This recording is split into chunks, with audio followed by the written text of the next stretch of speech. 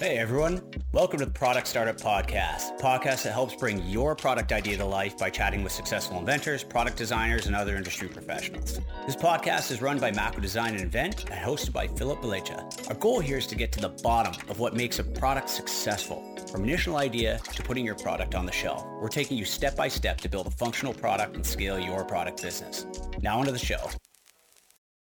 Episode 44, Elyse Daniels with Exodus Wear. Elyse took a niche idea for fully customizable jackets, inside and out, and turned it into a multi-million-dollar business. Hi everyone, and welcome to the Product Startup Podcast, where we talk about turning ideas into successful products step by step. I'm Philip Belecha, and thanks for listening today. In the last episode, we talked to Chris Mitchell from MFG.com about their survey entitled, How Will President Trump's Proposed Trade Policies Affect U.S. Manufacturing? So make sure to check out episode 43 if you want to hear more about that and soliciting quotes from manufacturers through their system. If you're just getting started with the podcast, make sure to check out episode 10, I Have an Idea, Now What? And in that episode, I talk about validating product ideas. So we talk about confirming your audience and testing to see if your product will sell, the value of an idea, why aren't ideas worth much, and creating prototypes on any budget, using what you have and learning how to make simple conceptual and functional prototypes yourself. So let's get started with today's interview. Hi, Elyse. Thanks for joining me on the show today. Thanks so much, Philip. I'm really happy to be here. What was your window into getting into the space, and why did you see a fit in the market? So it was completely by accident. I actually didn't ever want to get into fashion. I didn't ever want to start a business. So I don't know how I ended up here. No, I think I was going against my instincts. So my parents started a business when I was 12 years old. And I remember just thinking, wow, it's so hard. And, I don't want to go start my own business. I'm going to go work in big business where there's lots of money and budget and all of that sort of stuff. And so after studying a Bachelor of Business Marketing, I got the dream marketing job with a multinational. And I think lasted probably like 6 months before I realized that I was in the wrong place. And so I ended up going and working for the small family business, which is Gem Promotional Products. They don't specialize in textiles, but they do pretty much any product that you can put a logo onto. But I was instinctively drawn towards uniforms, and in particular, custom uniforms. So if a customer came to me and they wanted a polo shirt, I always instinctively was like, well, why don't we custom make it in the colors of your brand? And why don't we design something that, hasn't been seen anywhere else? And so I grew this real love for custom textiles. And then the opportunity came up where one of their employees had a cousin in year 12. And in Australia, we have this tradition that when you become a year 12 or a senior student, you get a jacket or a jersey with your nickname on it. And it's part of the school uniform. So there's some sort of guideline in terms of colors and everything that you have to follow. But pretty much it's like designing your own fashion line for your school. And everyone gets to wear it, and it's really exciting and fun. So I thought, wow, we've done custom uniforms before. Surely I can make these custom jackets. Took on the order, not realizing how complicated it was going to be, and absolutely stuffed up the whole thing. Completely stuffed it up. The sleeves were too short. It was the names were all wrong. And I was just mortified at, this terrible mistake that we had made. But I said, okay, well, I've got to fix it. I've got to find a new factory. I've got to, deliver this order to the school. And that's all I focused on. But when I got to the end of that process, I kept saying to myself, wow, if I had just gotten it right at the beginning, I loved designing the product. I loved to speak to the students, and, I love seeing the whole process from start to finish. I should make a business out of this. And so I pretty much went to my parents and pitched to them and asked for a $6,000 investment to start my own business, specializing in these custom jackets. And my parents were just like, you're absolutely crazy. You want to go start a business making that product, which has just caused you 6 months of grief, which you absolutely stuffed up, and, it just was not a fun process. Right. But there was something inside of me that I just knew, I think, taking all the experiences that I had in my different jobs and my passion, I just thought that I could make it work. And so I just nagged my parents until they gave in and gave me the $6,000, and I started my own business. Yeah, we have something similar like that here in the States. We've got senior jackets or letter jackets for high school students. It's interesting that you turned that into a business, because most of the schools here in the States anyway, I think they tend to order from the one or two manufacturers directly. And it's almost like one of these choose your own adventure type ordering systems where you pick the color and you pick the letters, but there's not a whole lot of customization other than, it leads you to think that it's customizable, but really all you're doing is changing a couple things on, Mr. Potato Head, so to speak, plugging and playing. But it's not really that creative. Well, and that's why we never, and to this day, don't have an online designer, which everyone always says to me, why don't you have an online designer and just make it so much easier for the customer? But I fear that it will lead us down that path of, producing so many cookie cutter jackets. Whereas what we actually do is we print out a line drawing of a jacket and give it to the students, and they literally just draw whatever their imagination can come up with. For better or worse. Yeah, well, sometimes the factory's like, please, can we have some restriction? But the biggest product innovation we've ever developed have come from students who have no understanding of manufacturing capabilities and restrictions, who've just drawn what they want, and then we've gone ahead and made it and then found out, hey, other people actually want that too. And so for me, it's always been the thing that's made us more competitive is by just letting people come up with anything they want. Yeah, that's really interesting because I think one of the reasons that we adults, us old people, I'm in my mid 30s. Like that young, am I? Yeah. So one of the reasons that we are stripped of our creativity is because we spend so much time working and being adults. And even for me, being an engineer, we were rewarded to reduce risk and rewarded to reduce errors. And you have to go through this systemized process. And that just by nature strips out all this creativity. And so you start to begin to think on those lines. And it's possible, of course, like you said, to train yourself to be creative, but it's great to work with people that haven't yet had that, impressed upon them. Well, the thing for us is that we found out it made it easier to sell, because if you imagine someone has two experiences on, through our company, they hand draw a jacket that is just exactly what they want to buy. And then with someone else, it's not quite right. It's not really, the color or whatever it is that they're trying to do. And then when I present my price and the other company presents their price, even if I'm more expensive, at least you're getting exactly what you want, and it's going to be completely unique and no one else is going to have it. And so price for us was never something that we really had to, we don't discount or offer incentives to purchase our jackets, because we know that the customer's getting exactly what they want and they're happy to pay for it. Yeah, that's very fascinating. I think when startups are just setting out and they're launching their products, there's this huge pressure. Some people might feel a huge pressure to, like you said, heavily discount the product because they are new on the scene and they don't have that social proof or that trust in the market.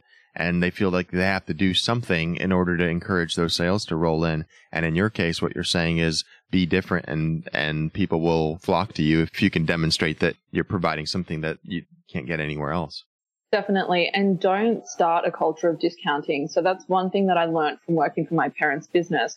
They actually sold a product that was identical to everyone else. They didn't actually make anything unique, but my dad's philosophy was like, if you start discounting from day one, that's the expectation that the customer will have.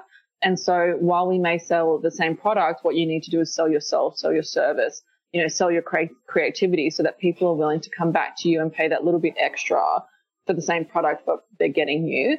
And so I think I really took that philosophy on from day one. And look, we've lost sales because we weren't willing to discount. But in my mind, I felt it was worthwhile to lose those customers because they probably weren't the type of customer that I wanted to have anyway. And funnily enough, those schools have come back round and, reordered from us down the track because of the issues they had with other companies. And so I think if you do a good job, people are definitely willing to pay a premium price for it. No, that's an excellent point. We have a chain here in the States called JCPenney that sells clothing and accessories and those types of things. And along with Macy's here, they get into this war where they're constantly putting their clothes on sale. They have a sale basically 80% of the time on top of the coupons that they send to card holders and things like that. And so, like you said, it's trained people to think in that sales mentality. And what they tried to do recently, they try to just have everyday low prices, so to speak, where they just brought the prices down to whatever the sales price would have been normally.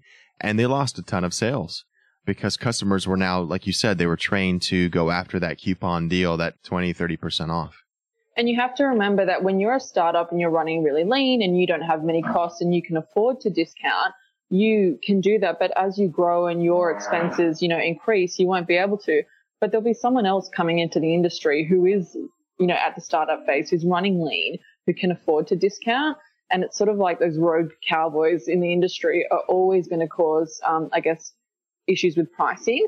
And that's why I feel like you just don't even get into that battle. Just completely distance yourself from it. Yeah, excellent point. So while you were going through and creating some of these jackets, obviously you were testing them out on the market, and your market was designing them for you, which is really brilliant. One of the main issues with bringing a product to market is that audience validation, where a lot of people will rush to create the product first, and they haven't really spoken to their target market well enough to hone down their key features or the key benefits to it. And so there might be that dissonance there where they don't have a proper fit to the audience. And in this case, you've been able to just target the audience directly because they're involved in the design process.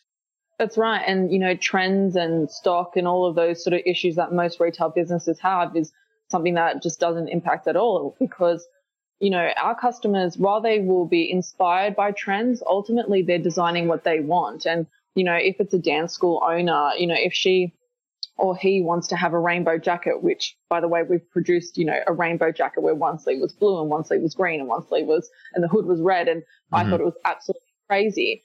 But they designed it and they absolutely loved it, and they brought in the interest of their students, and the students collaborated. And so when they created this jacket, there was no concern about, is this trendy or is this going to be in season in, 6 months' time? To them, it was like, this represents us and we love it. And so we're happy to wear it for the next 2 years.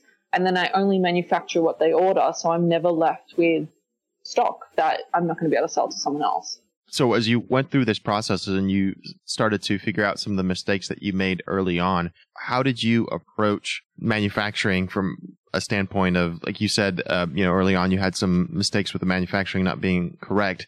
How did you approach manufacturers to ensure that maybe you were getting what you wanted the next time? It's been a long, long journey, to be honest. And I think in the beginning, I kept trying to find, the one-stop shop. I just wanted one factory, one contact who was going to be able to, look after everything that I needed. Right. And I can hear you laughing. It's just so unrealistic, right? And I think I struggled with that for so long. And then eventually I was like, no, this is not right. I'm going to have to set up a network of factories. I'm going to need factories who specialize in certain products. I'm going to need factories in different parts of the world so that when I'm impacted by things like Chinese New Year, I have someone else still manufacturing. And so I think my biggest problem was that I kept, pushing a relationship with one factory because I liked working with them and I expected them to be able to do everything that I needed. Whereas in reality, I think that probably harmed the development of certain products where they weren't good, at like jerseys or particular types of, materials. And often we would then just put those products on the back burner and not push forward with them. And the ironic thing is I would have my customers asking me for certain products, like in particular jerseys, and I'd just be like, oh, no, it's not something we do. And so I would miss out on a whole heap of opportunities because I didn't have the right manufacturer. And then when I was like, no, I know my customer wants this, I really need to just go out there and find it. And it took a lot of time, a lot of trips to China, a lot of meeting with factories, a lot of trial and error, because my product is extremely complex. We do small bespoke orders. Every single one is individually personalized with an English name. And so most factories laugh in my face, to be honest, when I tell them that, I want them to manufacture this product. So it took a long, long time to build a network of factories, but I think I can finally say that I've sort of gotten it right. There's so many people that I talk to that say, I want to go to one factory and create my one product. And in some cases, that's true if you just have a single piece product with maybe one or two components. But in many cases, as you mentioned, there's manufacturers specialize all the time. And in my professional career anyway, the companies that I worked for, even when they didn't manufacture everything themselves, they were probably sourced 8 or 10 different manufacturers to provide individual parts and components. And then the company I worked for, they were doing the final assembly and the fit and the quality testing and all that stuff. And so they were ultimately the final manufacturer, so to speak. But they never were able to outsource everything to one party for all the reasons that you suggested.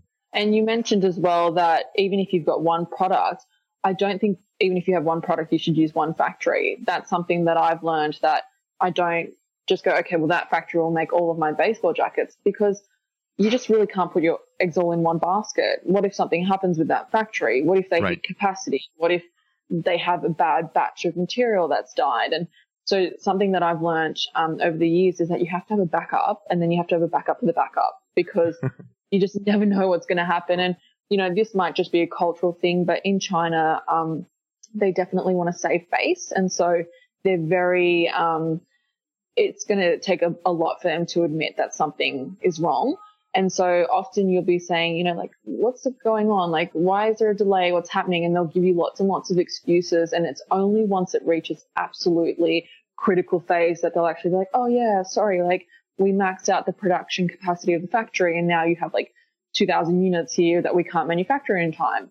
And instead of like 2 months earlier, just sort of admitting, hey, like we don't think we're going to be able to make them, they will try and save face until the very last second, which can then put you into like a major, difficult situation. And so that's why I think it's really important to have multiple factories working on the same product. Yeah, absolutely agree with that. Most of the manufacturers that I've worked with in China have been actually really good. Even whenever they make a mistake, they will just fix it. And I will say the one thing to caution is in the US anyway, manufacturing is very much customers always right. If the order's not right, you won't pay for the order, or they'll figure out a way to rework it. But I know in China anyway, because the margins are so slim, if the order's not right, you're basically either eating that 30 or 50% that you put up front, or they're not going to work with you anymore.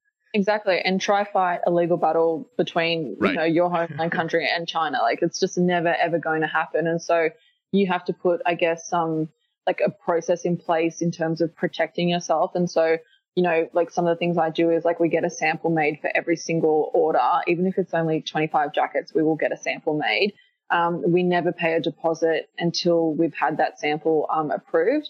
And typically, like, I know most people can't negotiate great credit terms with their factories straight up. Like, we are in a fortunate position now where we don't pay a balance until we receive and check our goods. But I think if you're not in that position, you should at least have a third-party quality inspection company come in and inspect your goods and check them before you fork up the rest of the money for your order. Because essentially, like, once the order's delivered to you, there's really, like, it's going to take a lot. Like, you're done. You'd have to be pumping a lot of orders through that factory for them to be like, oh, for the sake of the relationship, we need to fix this. But if you're only doing like one big order of stock for a whole year and the factory doesn't know whether they'll ever hear from you again, they're more than likely just going to be like, don't worry about it. Like, we'll get business elsewhere. Totally agree with that. Every order, and even repeat orders that I send through the same factory, I ask a third-party QA guy to go over there, and for a day they go check a sample size of my product. And my last order was for 4,400 units, and I still ask them to do the same thing. Even though I trust my manufacturer, it's one of those checks to make sure that is the labeling right, is the barcode correct, is everything there that we both expect it to be there. And a couple times they caught some minor issues, but it was perfect because, like you said, otherwise you're ending up, and especially for us here in the States, it costs roughly $3,000 to get a 40-foot container of product into LA, and that's a lot of profit that you've now wasted, and product that you have to rework if it's not right. Yeah, you just can't become complacent because it can be the simplest thing. Like, sometimes we've had major issues, and it was just because a new worker started in the factory. They weren't taught the proper processes, and so they accidentally made, all of the product with the wrong pattern. And so, it's a human-made product, and so there's definitely always room for human error. One of the things that I thought of once you were talking that we've struggled with here in the States, even using manufacturers from here, is making sure that all the products from different manufacturers are the same. So if you had the same component, but it gets sourced at 3 different places and it comes back, the black is a true black color and it matches the Pantone or the RAL or whatever other, color that you use, and it fits the same way and it was made to the same specification. And even though we document those really well at the companies that I've worked in, sometimes there can be some variances to where a customer can pick up on these 2 parts are completely different. It's so true. And it's one of the things that I guess sometimes prevents you from moving, because you're thinking, oh my goodness, like, if the customer places a repeat order, is the embroidery thread count going to be exactly the same as the last time? And I really don't know if there's, a solution or a way to handle it. Like, we do the same as what you mentioned, where we have a really in-depth document about, the PMS colors, the GSM of our fabrics, and we have really like in-depth examples of what we expect in terms of quality. And we send that all to the factory up front and say, before we, work with you, do you understand this document and understand our requirements? And then I really just think you need to leave enough time for errors, because there just always is going to be. And so we've had that before where, we've started up a new factory and you just can't put urgent orders through them because inevitably, like, the first 2 or 3 sample, will be incorrect. It seems like half of the time that you might be spending is just trying to find backup manufacturers and making sure that they are giving you what you've ordered to begin with. Constantly. It's the biggest struggle, but I think that's why we'll never be replaced completely by a website and, by computers. I think there's always going to be that human element, and it's always going to, then help in the sales process, because if you can do that better than someone else, it's what's inevitably going to get your customers to come back. Yep. Yeah, absolutely. That's your unique sell that nobody else can replicate. No, that's amazing. As we've talked through this process, you mentioned that you've been able to get some of the manufacturers to extend credit for you. What has helped you grow financially to help make some of these larger purchases? Have you just bootstrapped the business from that, $6,000 investment from your parents? Yes, we did. And I think one of the unique things about our industry is with custom products, generally people expect that you're going to have to pay a deposit. And so from day one, we've always taken a 50% deposit on our orders, which have more than, covered the cost of the whole order to manufacture. And we always collect the balance payment before we dispatch to our customers. And, generally when you explain to a customer, look, I'm manufacturing a custom product to you that if you don't follow through and pay me, I'm not going to be able to sell it to someone else. You can't return it to me, and, I can put it back on the shelf and sell it at a later date. So most customers are happy to follow our payment terms, so long as you obviously offer, the warranties and things that go along with that. So, we never ever say that if there's any problems with your jackets, we're not going to address it. So, yeah, fortunately through that, we were able to have really good cash flow and credit terms with our customers.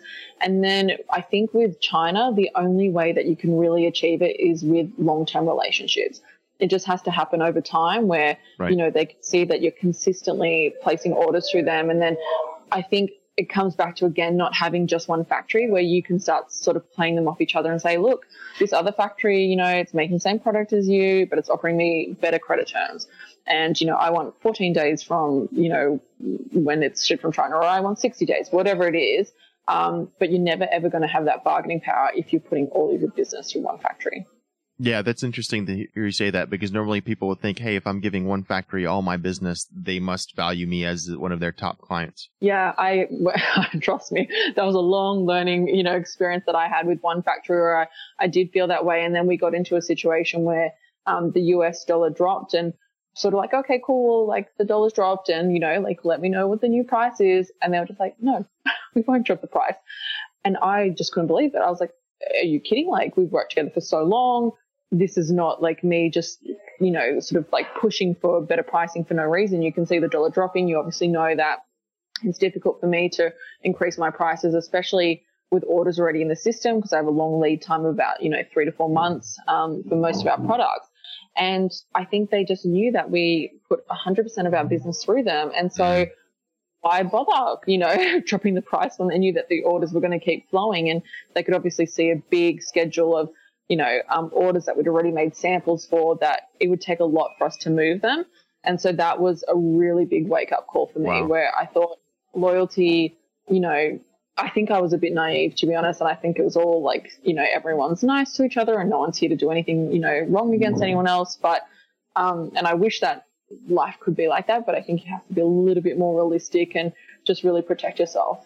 A lot of the people that we talk to, when we hear their story, it sounds like, well, we went from step 1 to step 2 to step 3 and to step 4, and it was a nice walk through the park. And yeah, there might have been a couple of bumps along the way, but it was a wild, fun adventure. But in reality, I think a lot of people take one step forward and maybe one step back sometimes, and you have to iterate a lot with the design. And I know some companies have had definite low points where you question, like, is this something that I really want to do for the rest of my life? And am I going in the right direction? Have you experienced any of that type of stuff? Yeah, in Australia, we're allowed to swear a lot on radio. And so, like, I'm really tempted to swear right now, but I know, like, Americans take it a bit differently. But I'm going to say that that's BS, like, massively. Anyone who's saying that it's all wonderful is probably trying to sell you a 6-week course to become an entrepreneur and that you can, like, have a passive income. Like, it's just lies. And it actually frustrates me because I feel like so many people get sold the dream of this completely fake, reality. And they think that they're going to, have this amazing lifestyle and choose the hours that you work and all of this sort of stuff. And inevitably they like invest all the money they have into a business and it doesn't go well. And I'm a really big believer that entrepreneurship is not a choice. It's something that you inevitably end up in because you can't hold a proper job down. And you're not interested in making more money. It's like you'd rather, work 100 hours a week for yourself instead of working 40 hours a week for someone else. So yes, your whole part of that being 1 step, 2 step, it's all wonderful. That's total lies. I think for me, I've made absolutely every mistake in the book. Like sometimes I just like say to myself, am I really going to make like more mistakes? Like how many more mistakes are there? But one thing I think I can say for myself is like I've had some major like stuff up, but I've definitely not remade the same mistake. I've sort of learned from it, and really like every time that I've made a major mistake, I've looked at the business and thought, okay, like what do I need to change? And so, I've been in business for like nearly 8 years now, and we've really like really iterated. Like each time we're like, oh, we shouldn't have done that. We should have done this, should have done that. And I feel like I've learned a lot from it. So if people aren't making mistakes or they've had this wonderful journey, they're really going to be in for a shock when some major mistake happens. And especially if it happens when they're really big, you might not recover from it. Whereas when you're little and you make like mistakes along the way, I feel like there's, it's not like the whole world is watching. So you can sort of like fall down and then pick yourself back up again. Right. And as you said, hopefully if your pricing is right, you'll be able to absorb at least some of that in your margins. Yeah. And you literally should have like on the, profit and loss, like an F-ups column where it's like, this money is just for stuffing up. Because I feel like no matter what, no matter how long you're in business, just stuff happens, people make mistakes. No, absolutely true. I totally agree with that. We were talking a little bit about marketing. Can you mention some of the effective ways that you reach out to your target audience to get some new business? So obviously because we, we're a bootstrap startup, we had zero money. So we had to be really, really creative. So a lot of the things that we've done were, like social media, like we were on Facebook really early, getting celebrity endorsements. So one of the things that everyone always tells this story is that I got Justin Bieber to wear one of my jackets without paying a cent for it. Did you really? Yeah, I did. There was a lot of hustling, and just pretty much asking and making it happen. Like, I think when you have no money, you're definitely forced to be more creative. And then funnily enough, like one of the other areas that we've really embraced that a lot of people don't is old school selling. So my dad is like the old school sales guy. Like, he learned by calling every number in the yellow pages, the white pages. And so when I worked for him, he used to make me cold call. Like, even though they had a website and it generated inquiries, he would make me pick up the phone and cold call customers, or he'd make me go door knock down the street. And I'd say to him, Dad, I've got like 3 emails in my inbox with inquiries. And he'd be like, yep, that's all good, but I want you to understand the value of those individual inquiries. And so for me, when I started the business and had 0 inquiries, thankfully I had this skill set where I literally was like, cool, well, let me just build a database of schools and I'll just spend like 2 or 3 hours a day just cold calling them, getting that first appointment. And I'd literally go out with like 1 sample jacket. That's all we had. And then really very bad catalog. But I think most people have sort of become complacent and are sitting back and waiting for the inquiries to come in. Whereas we were the only company being like, well, we got no inquiries, so we'll proactively go out and get them. And to this day, we still cold call because I just think, so many people build it and they will come. Unfortunately, that's not true. You can't just build a website and expect that inquiries are going to flood through. Absolutely right. And as you were talking, I was thinking you called a school and you have to pitch a jacket. What's the first 2-minute pitch sound like? Okay, so first rule of cold calling is you need to be really vague. Never ever tell the receptionist why you're calling because she will not put you through. Right. So we do it in like a 2-step process. Okay. Step 1 is to get the name. So I'd be like, okay, call the school, and I'd be like, oh, hi, I just want to know who the year 11 coordinator is. And they think that I'm like a parent or something. And they'd be like, oh, okay, that's Philippe. And I'd be like, okay, cool. So then I would call back maybe the next day, and you'd pick up the receptionist would pick up the phone, and I'd literally just say, hi, I'd like to speak to Philip. That's it. And then they put me through, and then you pick up, and I would say, yeah, hi, this is Philip. Hi, Philip. How are you? It's Elyse from Exodus Wear. I'm doing great. How can I help you? I'm just calling to see if you started to organize anything for your Year 12 jackets for next year. No, we haven't really looked at it. We were thinking about going with the last brand that did last year. Okay, well, before you go ahead and do that, would you mind if I had one of my sales reps come in and just show you a few samples of our product? We're quite unique in that we make a free, no obligation sample. We're very competitively priced, and all of our designs are 100% custom made. So are you available sometime this week? Custom made? That sounds pretty expensive. I'm not sure if our school budget can afford that. Surprisingly not. Can I ask what you're paying at the moment? Some number that is market rate? Yes, say $70. Yeah. Well, what you'd find is for $70, you're actually getting a lot less than what we offer in a custom-made product. So even though you may be paying like $5 to $10 more, you're getting things like custom lining with all of your students' names on the inside. You're getting their proper name embroidered on the front and their nickname embroidered on the back. So generally, you find that with our product, you actually get more value for money.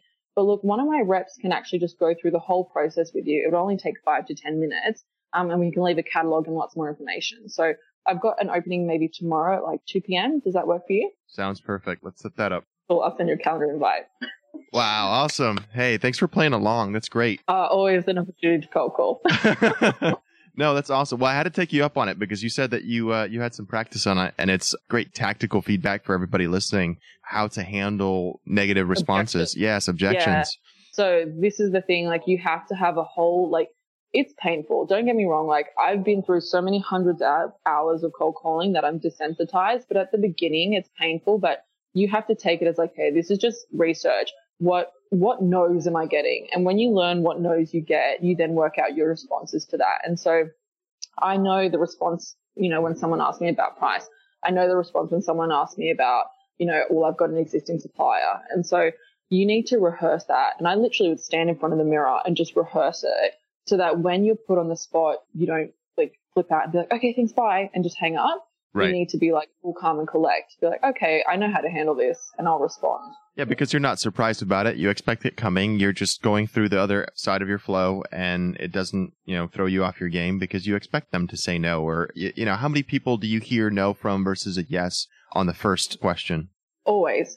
And the funny thing is, like, you get to the point where you've heard every single no and the customer's saying it to you, and you almost have to like hold back and just let them finish saying no so that you can then like respond because you're like so ready. I'm like, I know exactly what I'm going to say, but you have to almost be like surprised, like, oh, I've never heard this objection before. Here's what I will say back to you. Whereas really, I've said this 3,000 times today alone. Have any customers at least appreciated that to say, hey, you know what? You actually are reading my thoughts. I appreciate you giving me some of this additional information. Or do they respond negatively like, no, you're just reading from a script? No, and we never ever make it sound like a script. So many customers will be like, oh, yeah, actually, I have been thinking about, what to do. And when we say, oh, look, we'll come in and we'll explain how it all works. And, it's only going to take 5 to 10 minutes. And often at the end of our appointments, customers are so appreciative of the fact that we actually reached out to them because in my, business, we're selling a product that the teacher has to organize, but a teacher didn't go to uni to organize Year 12 jackets. They go to teach. And so it's just an additional responsibility that they've sort of got lumped onto them. And so if I can make that any way easier for them, they're really appreciative. So again, goes back to selling benefits and not the specifications of your product. Correct. And I very rarely ever try and sell on the phone. The point is to just get a meeting and then sell in person. Yeah. One other thing that I noticed too is that you're closing the call. You're asking for a date and time. And actually, you're not asking for one. You're throwing one out there and asking if that is acceptable.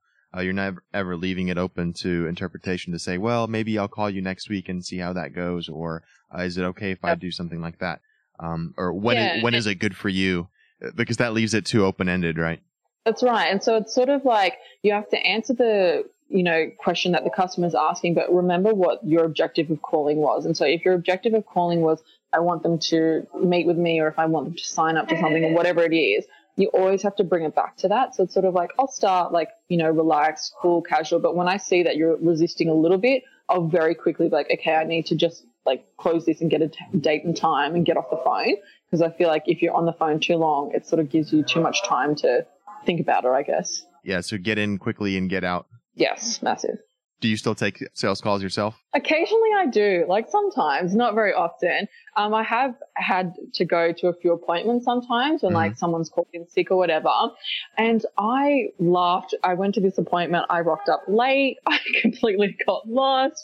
I was not prepared. I didn't have my jackets in order. And it was actually like a religious school, and it was like Ash Tuesday, I think it's called. And so they had like all these things on their, like they had, I don't know what it is on their foreheads, like ash, I guess. Sure. And like I rushed in and I was like, oh, I'm so sorry. I'm late. Like, what's on everyone's foreheads? Like, let me just insult everyone. Like, it was the worst sales call I've ever done in my life. And I still got the sale. And I was like, okay, cool. But yeah, so I try like to be a little bit more prepared and like on time now, or I just leave it to the experts. Like, I apologize profusely to the sales rep. I was like, I'm so sorry. I hope that I didn't like ruin it for you. But yeah, she ended up getting the sale, and she was happy that I could fill in anyway. So she could always say, well, I don't know who the company sent in my place. Some temp. Random. Yeah. No, she's not really, we don't really know who she is. Yeah. So yeah, I'm always like, I leave it to the professionals to do all of that sort of stuff. No, that's great. I appreciate you sharing that with us. As we're going through the process of bringing a product to market and launching it, we've covered the design and the prototyping a bit. We talked about manufacturing for a while and funding and now marketing. Towards the end, we get into selling and fulfilling product. It sounds like your sales process is people-based because, like you said, you're focused on custom designs. And so there's that human element where you're having that interaction. Do you do anything online when it comes to sales?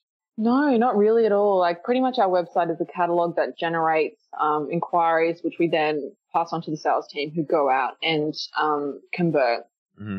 I've dabbled with the idea of like one-off jackets, and on our website we actually do have like an online store, but I more so have it there to just filter people in different directions. Like if you want a one-off jacket, here's the information, and if you want to buy it, buy it. And it's sort of more of a way to like reduce time wastage with people inquiring about us if they want one-off jackets. But I think we know what we're good at. I just don't know whether or not it would be too much of a change. I don't know, maybe I could make more money, more profit if I just like automated it all, had it online, but I don't know. That's, I think, wouldn't be true to the values of our company. I wonder if you could come up with a limited edition type jacket series or something that's seasonal, that might even be local, that speaks to a particular demographic, and it's only available in spring of this year. And so you end up having your own line, but it's a limited run, and everyone knows that you're only going to have 500 units or whatever that is. And maybe that just creates more awareness to say, hey, we don't do just youth jackets or whatever it is. We do something else. Yeah, no, I've actually thought about that a lot, and like licensing different, brands and stuff like that. And I think the thing that scares me is that I'm not a fashion designer, and I'm not, I guess I wouldn't say like I'm a fashionable person. I'm pretty just much like, clothes are clothes, like I'll buy them from anywhere. And so my biggest concern is that I don't have the right person who would actually be able to forecast and be like, hey, this is cool. We should make 500 of them and they'll definitely be able to sell. Because my model at the moment is where it's like I rely on the customer to design the product, I have no fear that it's going to sell. Whereas I really have this big fear thing that it's like, oh, I don't know what's cool. Like, I don't know if I can design a jacket and people will actually like it. I think you could still keep the same model. What if it was a competition where maybe some of the proceeds were donated to a local charity or something like that, and then you had people submit designs and vote on them based on, Instagram likes or, Facebook posts or things like that, online poll of some kind. That way you can get the community involved in it, and you crowdsource it in a way, and, the winner gets something special in addition to the free jacket. Yeah, well, funnily enough, I've sort of done this scenario. I did a test run. So I have this, I'm part of a networking group. I don't even know, can I swear or not? I can mark the episode explicit. Yeah. Well, I'll go. It's called Like-Minded Bees Drinking Wine. You know what the B stands for. Yeah. And so pretty much like we're a group of like 30,000 like female entrepreneurs on Facebook. And I was like, hey, cool. Like we should wear a jacket. And so we all designed like this bomber jacket. And then on the inside, we put a whole heap of like quotes to just, I guess, like motivate us. A lot of them have swearing and stuff like that. But everyone, I guess, got together and designed this jacket and came up with the, quotes for the inside. So there was a lot of buy-in into the design. And then I pre-sold it and then only manufactured it after we had, received all the payments and everything. And I was like, yeah, cool. That actually worked really well. And I definitely want to try and do that more with more groups. I think my biggest problem is that the core part of the business is always just like pumping and so busy that I need to like step out of it a bit more to go delve into these new, ideas and initiatives. Yeah, no, that's a great idea. Well, right now you've got a machine that's already creating some good profit for you. Can you talk a little bit about your growth overall as a company? Has it looked like a straight line from the beginning at, year 1 to year 8, or are you kind of ramping up really quickly and you're just growing at a quick pace? So it was really like a straight line, slow and steady for probably like the first 3 or 4 years. And I would say that that's in direct correlation to the fact that I wasn't doing it full time. So I kept my full-time job with my parents and started the business for a good like 2 years. And I know a lot of people think, oh, well, that's so easy because like you're working for your parents and like you could just do whatever you want. But the reality is I was like essentially working in 2 startups because, my family business is still, it's not like a huge organization. So I was really involved in all different aspects. And I actually found it really hard to transition out of it. It took like years and years. And like to this day, like my dad called me yesterday and he's like, oh, are you going to be like coming to our office anytime soon? Cause like I've lost my bookmarks on Google Chrome. I was like, okay, Dad. Yeah, like cool. I'll help you out. And like that was the problem. Like I was so ingrained in their business that it took so long to actually step out of it until it got to the point that I had to say to my parents, like, I love you guys, but I just don't want to work on your business anymore. And the minute I fully stepped out of it and was working full time, we grew the business 40% in the space of 12 months. So wow, that's amazing. Yeah, exactly. Like it's crazy when you're actually working on something full time. It's almost like, I had employees, I had bills, all this sort of stuff. I just had to make it work.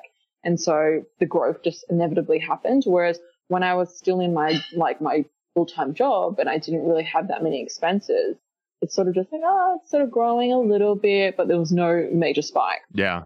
No, that's fascinating. And, it's good that you brought up that you were working on this part-time because I think a lot of people have this conception that everything is in boxes. You're working as an employee and then all of a sudden you're working as an entrepreneur and there's no overlap, but that you're basically going to be working 2 jobs for a little bit to make sure that the new one can take hold and it's got enough roots to carry you through. Yeah, I don't know any person who started a business full-time from day one and could afford to live on it unless they got investment. And I feel like it's not cheating, but I feel like everyone almost needs to go through those really painful, like first 1 or 2 years so that you really appreciate the good times. Right. It's sort of like, it's like the test, right? It's like, how badly do you want it? Like, are you going to spend every night working on this and you're going to work on it on weekends and all of that sort of stuff? Because that's where I come back to like, I feel like entrepreneurship is not a choice. It's just something that is burning inside of you that you have to do. And it's not because it's going to make you more money or you're going to work less or whatever. It's just that you've got this idea and you have to see it through to, fruition. And so I feel like that's generally you will find people who work their full-time job and then scale back to part-time and, then eventually make the switch are the ones who I think are going to survive it in the long run. Whereas I feel like people who just feel like, oh, I'm going to like plug $50,000 of savings and I'm going to work full time on it, like sit there at day one. And I don't know what they're doing because like day one of the business, you've got no inquiries. Like you don't need to be doing that much work unless you've got inquiries through. Like I think a lot of people fluff about doing stuff that doesn't need to be done to fill time. Whereas when you're working, part-time on your business and part-time on your job, you have limited amount of hours. So you only do what absolutely needs to be done. Yeah. And when I was working on the product startup on the side, it was a very similar situation where, we just had a baby and was working full-time job. And at like 11 o'clock, you're like writing content and creating a site. And so all of a sudden the decisions get made for you, right? Based on the time that you have available and their relative importance. Do you have any tips to share with people on maybe something that you would have done differently coming up? Or is there a tip that you'd give to somebody that's kind of in the same spot where you were when you were just starting? It's so funny. I think it's cliche when you say, oh, like I wouldn't change anything. And sometimes I look back and think, no, I've changed it all. Like don't make any of those mistakes. I just think I don't know, have you read many of Malcolm Gladwell's books? But he has this theory that you have to like clock your 10,000 hours. Right. And I'm a really big believer in that. And I almost feel like when you look back and like see where I would have hit 10,000 hours, that's when the business really took off. And so I feel like you just have to start. So it's like, if you're thinking about it, don't prolong it at all. Like literally start writing a blog, start writing, do a YouTube, channel, whatever it is, start clocking your 10,000 hours because there's no shortcut. It's literally going to take you that long to get to a point where the business is actually going to, sustain you. So there's no point delaying it. Very good tip.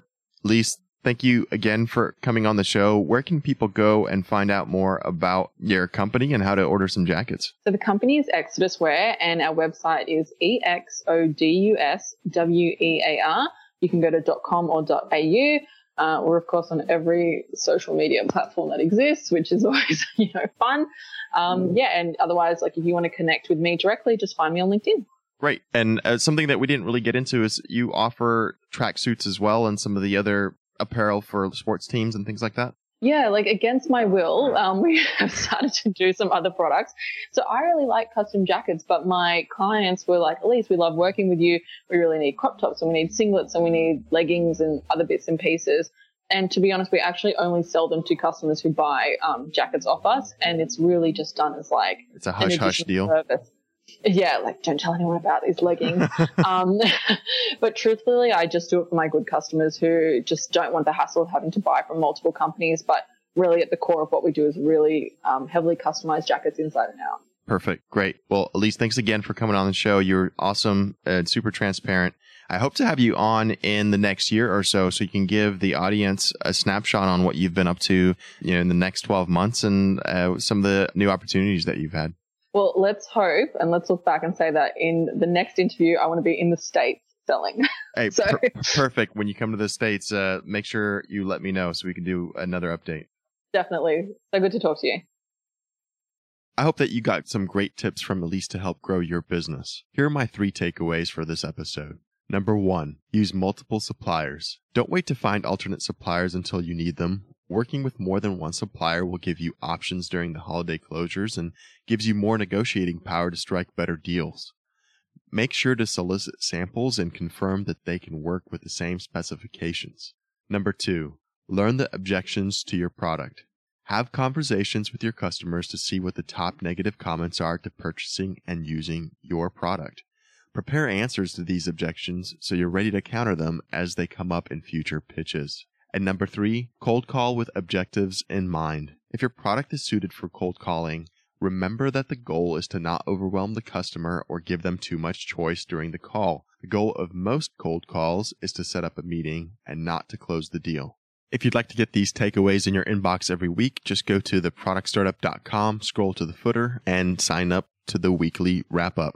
At the end of the week, you'll get my 3 takeaways for each guest, along with interesting articles, free tools, and other inspiring innovations that help you with your own product startup.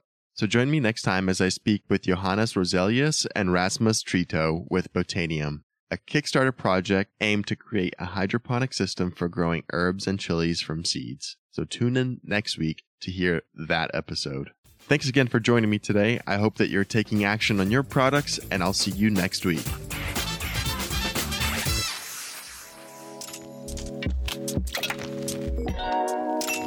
Thanks for tuning in to this episode of the Product Startup Podcast, the show that teaches you what it really takes to bring your product to market and turn it into a big success. This podcast series is brought to you by Mako Design and Invent, the first firm in North America to provide global caliber end-to-end physical consumer product development to startups, inventors, and small product businesses. If you're looking for product development help on your invention, head over to makodesign.com. That's MAKO design.com for a free consultation from one of Mako Design's 4 design studios from coast to coast. Thanks for listening, and see you next time.